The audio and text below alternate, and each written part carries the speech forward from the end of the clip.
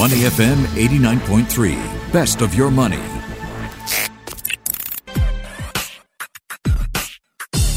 Money and Me on Your Money, only on Money FM 89.3. He's one of the reasons Thursday is a day we all look forward to. Arun Pai joining us this morning as we discuss the value of the cryptocurrency market, why we're hearing a warning that cryptocurrencies may not be suitable for retail investors. Actually, the quote is certainly not suitable for retail investors from Senior Minister Tharman Shanmugaratnam, Chairman of the MAS. And we'll take a look at Coinbase's valuation. What a quarterly result, eye-watering, right? Also, South Korea e-commerce giant Coupang. How exactly do we value Coupang? You've heard it in the news. Rose 41% after its trading debut. The biggest U.S. initial public offering since Uber. But how do you value Coupang? We take a look through the eyes of seasoned investor Arun Pai, Chief Strategy Officer at Flow. How are you, Arun? Good morning. Good morning, Michelle. I'm very good. How are you? Terrific. Good of you to join us. Let's talk about cryptocurrency. So Monday made the news, the value of cryptocurrency topping $2 trillion for the first time, driven by a rally in Ether, which we know is the second largest digital coin. According to CoinGecko, in just over 2 months, the market cap of the crypto market has doubled. Retail, institutional investors all piling into this space. But give us your view. What do you think is powering the crypto market? Oh, it's pretty amazing, right? At this point, like $1 trillion here, $1 trillion there is kind of just noise in the crypto market, given the volatility. But no, it's really, I think the absolute value of the crypto market is definitely something to look at. And now that it's crossed $2 trillion, it's just a gigantic number. But also what's equally important, you mentioned Ether, but the number of other altcoins that are there. So now Bitcoin is now apparently like close to 50% of the market cap of all cryptocurrency coins, which used to be at one point of time as high as like 75%. So it seems like the whole attention in the crypto market is now not just on Bitcoin, but is kind of like diversifying into a bunch of other coins also, which is something that I think, investors in the spectrum should be paying attention to. But broadly speaking, though, while I'm sure there might be a couple of coins that might have some true, real economy use case scenarios, it's the same tailwinds that are like pushing up all of these cryptocurrencies. FOMO, because, any asset that's gone up multiple times, like over 10, 20, 50 times over the past couple of years, you'll have a lot of people now hearing about it, be it in the media or like newspapers, and now thinking, I need to get in on this action immediately. So there's that aspect coupled with greed, right? Plain and simple. How do I make money extremely quickly? Hope to get like a 5-bagger or a 10-bagger, which basically means multiplying your capital that you put in by 10 times over a period of a year, get rich quickly. And I think that aspect of the financial market has not changed at all, be it in .com stocks, be it in cryptocurrencies, or be it in purchasing tulips back in Holland in the 1700s. Yeah, but were companies purchasing tulips? I mean, Tesla, Square coming in. We've seen conflicting headlines. I think it's hard for the retail investor to be rational about this. When you look at the figures and you see Bitcoin rallying over 100% this year, the rational choice might be to wonder, how can I be part of that rally, right? And we're seeing billionaire investor Mark Cuban owning Ether, saying it's the closest we have to a true currency. On the other hand, we do have warnings here in Singapore by way of headlines. We saw a woman losing life savings with a crypto trading platform, Torque. She had bought $50,000 worth of digital money back in 2019, invested it with Torque, which is an online trading platform, and now is one of the 100 people filing police reports against the company. So, in her 50s, self-employed, and lost a lot of money. And even Meta Kovan, he was called Meta Kovan. We know his name is Vignesh Sundaresan, and he is the man who spent more than $69 million for that piece of digital art. And he's saying, be prepared to lose your money because buyers of non-fungible tokens, he's saying, this is speculative space. So I guess my broader question is, how can investors best make sense of these headlines today? That's absolutely spot on. Like, it's one thing having a view, and you could be right or wrong, obviously. As for the, factors that you mentioned, I see Tesla buying this, I see Square buying this, I see Cuban buying this. Let me try and invest money into this. But then the vehicle with which you invest money, be it Torque or from a larger perspective, like, Mount Gox, if you remember that back in the day. Right. Founded in 2010, bankrupt in 15, 18 or something. It was handling 70% of all Bitcoin transactions worldwide. And people put in a lot of money, and, they took Bitcoin from $1 or $10 up to thousands of dollars, and they were sitting on like millions of dollars of potential paper profit. And then the underlying exchange went bankrupt. And this is exactly the problem that we see in these kinds of gray area regulated markets, where you get all these like platforms that get set up. They're obviously nowhere nearly as secure as, say like your DBS, UOB, OCBCs, or even like the much lesser known banks, because they're there to try to profit from this, insanity that's going on in the cryptocurrency market to a very large extent. And then suddenly the next day, these underlying platforms disappear, and then it's kind of game over, because your entire amount of capital that you put in, forget about your profit, but the amount of capital that you put in has been lost. And that's exactly what I think, Senior Minister Mr. Thurman was saying, especially for retail investors. Everybody wants to get rich quickly, right? Like, this aspect of greed is always going to be there. But an accredited investor who, say, put in like a couple of $100,000 or $1 million can potentially afford to lose it.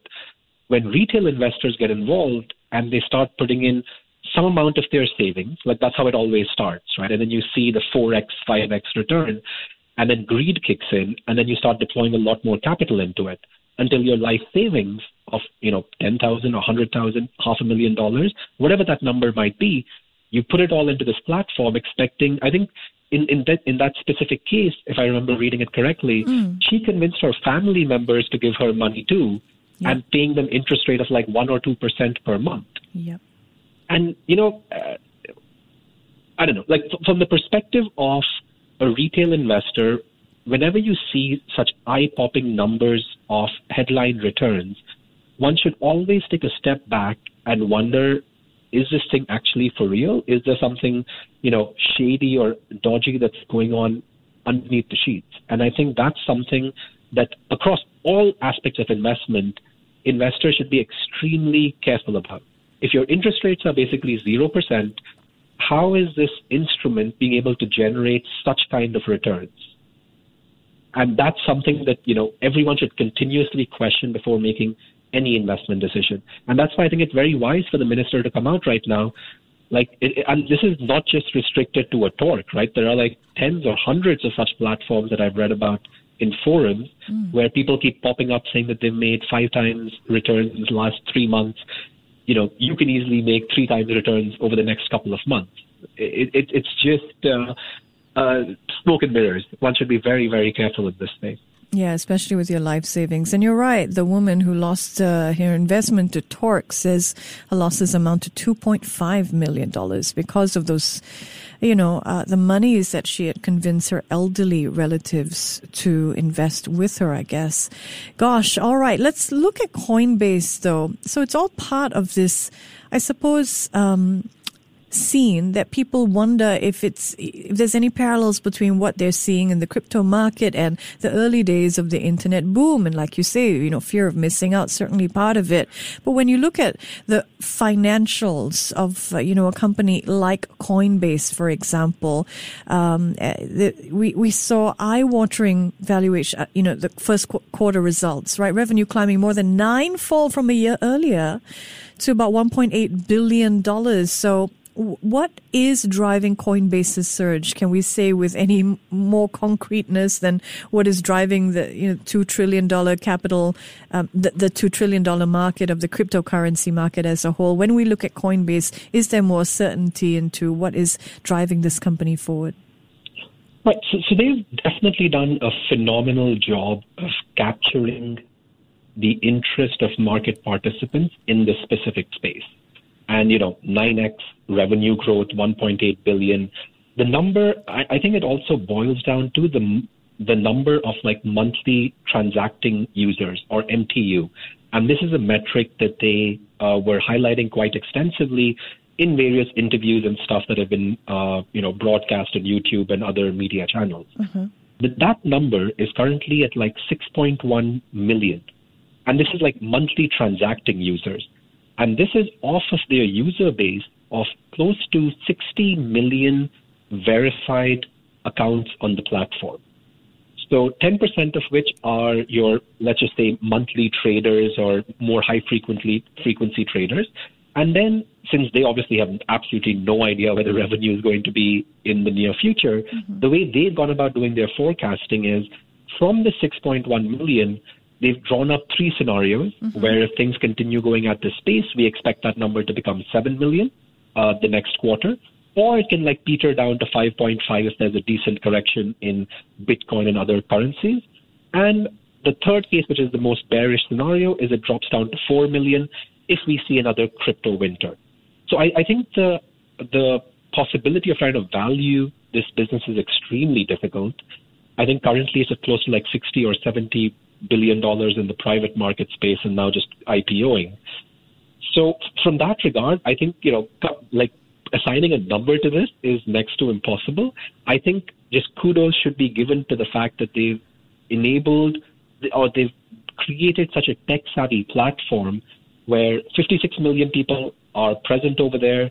They're able to have a very sleek UX, UI to enable 10% of them to be continuously transacting. And then this other interesting point that their CEO highlighted was, how are you valuing this company and where is the next step of growth coming from, right? Because when you have 60 million verified users already, that's a substantial portion of the US investable market and Europe to some extent also. Where do you see the growth coming from?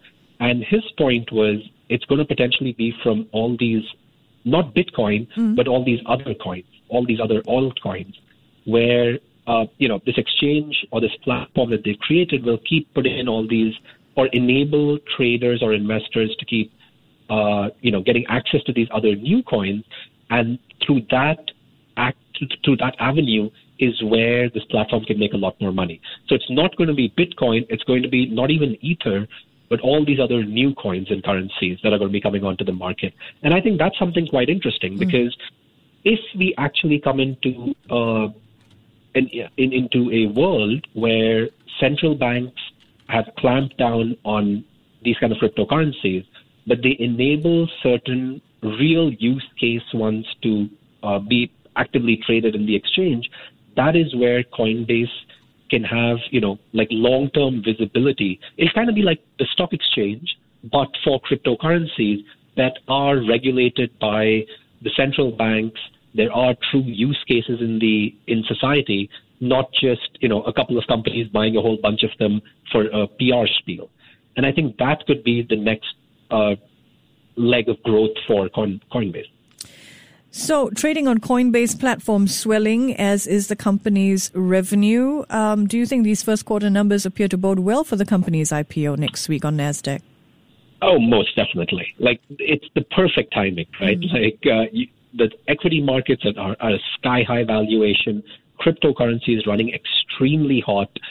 From the perspective of insiders in Coinbase, it's an absolute no-brainer to, take some money off the table right now and IPO. From the perspective of investors who might not be as lucky to have been private investors in Coinbase, I think it's time to maybe take a step back. And yes, I've been touting this whole thing that cryptocurrencies are way overvalued. This doesn't make any sense to me, etc. But I also follow this guy, this really interesting blog, Adventures in Capitalism, by a person called Cuppy. And it was funny, 8 months ago, he came out with this really thought-provoking article, at least in my humble opinion, wherein he said, look, Bitcoin is a Ponzi scheme. There is no two ways about it. The valuation of Bitcoin is zero, but I am putting in a massive chunk of my portfolio into Bitcoin because I believe the way the actions of the central banks across the world in terms of debasement of currencies, there will be no avenue but for people to start investing a lot more into this cryptocurrency. And, he's up 8x, and he came out with an article literally just a couple of hours ago, and I was reading it before coming onto your show. And he was like, you know what? I told you guys I took half my money out a couple of weeks ago. Right now, I've taken out all my money from Bitcoin because... He's going to buy Coinbase!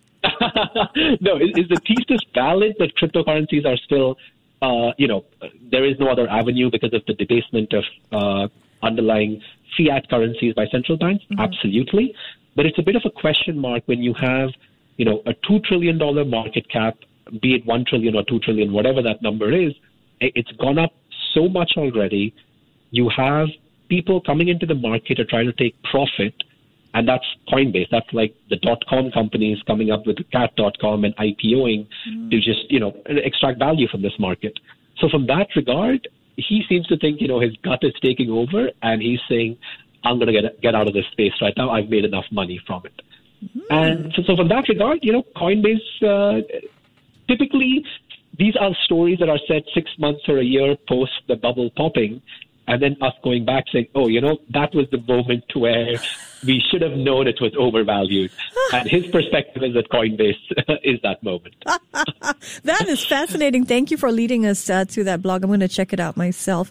I should point out there are restrictions for Singaporeans and Australians on the Coinbase platform. I learned about this because a listener actually wrote to me and said, I bought some Bitcoin on Coinbase's Singapore platform, tried to do a test sale, and then realized that I will not be able to sell any digital currency. You can send digital currency from your Coinbase account to another wallet or exchange, but you can't sell it. Imagine that for countries like Australia and Singapore. So those are local rules. You can use Coinbase to make payments in cryptocurrencies, but not sell cryptocurrencies. Important to note, and I'll pick that up on another show that we're doing on crypto exchanges. All right. Now, I think we're ready to move on from crypto news. Yes, let's do that to another C. Let's look at South Korean e-commerce giant Coupang, up 41% in its trading debut after delivering the biggest U.S. IPO since Uber. Coupang's biggest backer is SoftBank Group. Open trading in New York on Thursday at $63.50 a share. Biggest IPO in the U.S. Arun, how do we value Coupang? I mean, firstly, the company's growth has just been phenomenal, right? This was a business that was founded literally just a decade ago, and now it's already worth, like $80 billion, give or take. Their claim to fame is, obviously the Amazon of South Korea, and the ability for them to get a package delivered at a person's doorstep in a relatively short period of time. How do they achieve this? Through their extremely robust distribution network, wherein 70% of South Korea's population is within 10 kilometers of one of their fulfillment centers, which is just phenomenal, right? Like, that's how they've gone about expanding so quickly. Wow. Yeah. So from that regard, and huge tailwinds, like Goldman Sachs just came out with a report as to why they believe the whole e-commerce market and why Coupang specifically is doing so well. And they listed 4 factors. The whole aspect of online shopping, which is obviously picking up a lot of steam.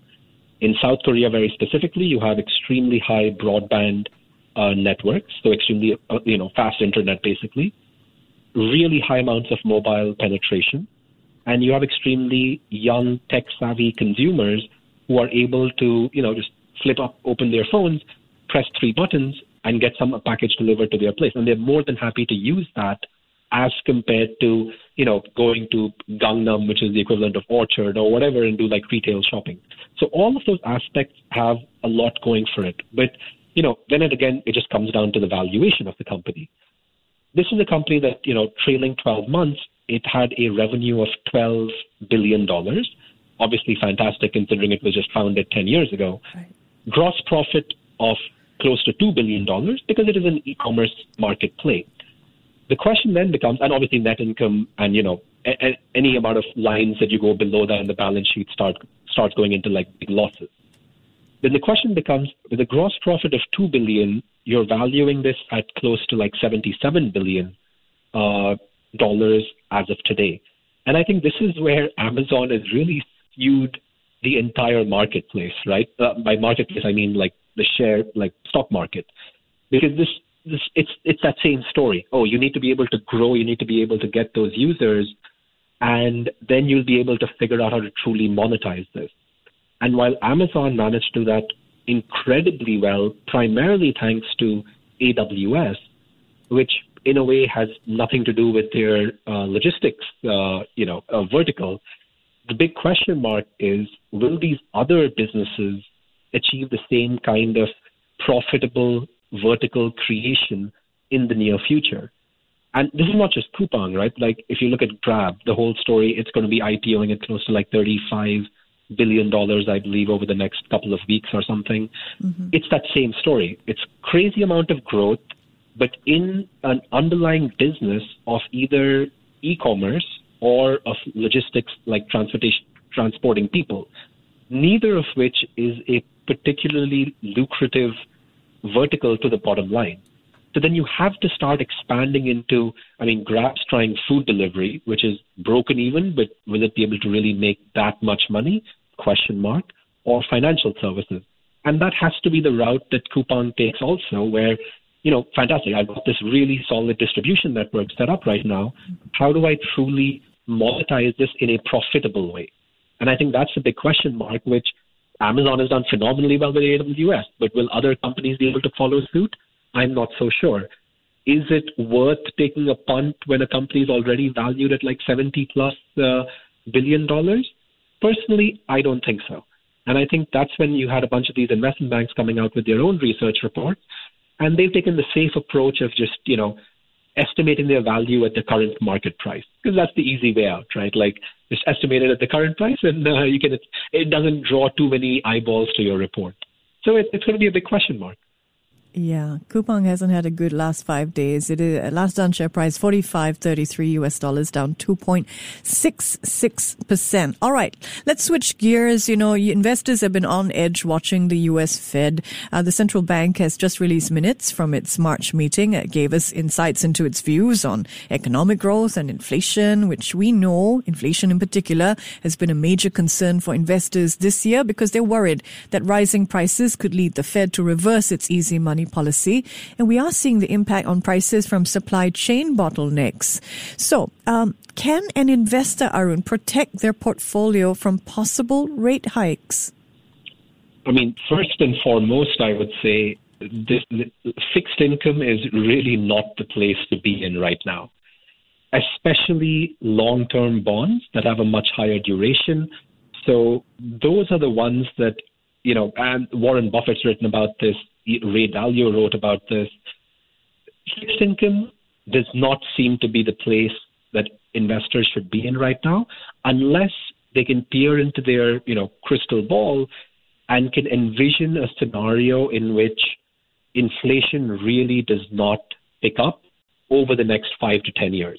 Or even if it does pick up, I would say the rate of growth of inflation is so small and steady that the Fed, they publicly come out and said, even if inflation goes above the 2% threshold, that's going to be completely fine because it's to average out, in this past decade of inflation basically being close to zero. So I think, any investor who wants to be in fixed income right now really has to have a very strong view that inflation is not going to pick up. The rate of growth of inflation is not going to be high, so that even if it trickles up to say like 2.5% or 3%, it'll happen very, very gradually over this decade of 2020 to 2030. Other than that, if you do not have that kind of crystal ball, dare I say, the easy money to be had in terms of being long fixed income instruments has kind of gone over the past 5 or 10 years. Rather than that, I think it boils down to that same premise of value investing, wherein you look to buy companies that have a solid competitive moat around it, which enables businesses, as and when their underlying cost is increasing, they are able to pass that cost down to the users or the consumers of its product or service. So, an example is if you're selling just a raw material like copper or aluminum or something, sure, you can take a huge advantage of the massive spike of inflation, right? Because as copper prices shoot through the roof, these manufacturers are just like, look, this is what the cost is. I have to pass this down to the user of that. Here you go. Then comes the next step of the supply chain. Does, say, the car manufacturer or the aero industry, do they have enough of a brand name? Do they have enough of a competitive edge in their product or offering that they can take that increase in price of the raw material and pass that down to the consumer or not? So, like, a good question is, if Coca-Cola increases the price of its, soft drink bottle by 2% or 5%, will people really switch over from Coke to a Pepsi? Probably not. Same thing goes to Apple, right? Like, if they increase the price of their iPhone by another $50, it's probably like $2,000 right now. It makes it $2,100. Will it really affect or change people who want to get the latest iPhone? No, it won't. So I think it's these kinds of companies and businesses that investors should be paying a lot more attention to for investing in the long run than maybe just a momentum play that might have worked out really well in the past 6 months or a year. But if and when the bubble does pop, it's going to be these companies that have, ironclad balance sheets, great brand names, very strong competitive moat, solid management to steer the company through this. Power insights. You always have us at the edge of our seats. He's one of our favorite investors to speak with. Arun Pai, Chief Strategy Officer at Flow. Thank you for being here. Thank you so much for having me as always, Michelle. Before acting on the information on Money FM, please consider if it's suitable for your own investment objectives, financial situation, and risk tolerance. To listen to more great interviews, download our podcasts at moneyfm893.sg or download the SPH radio app available on Google Play or the App Store.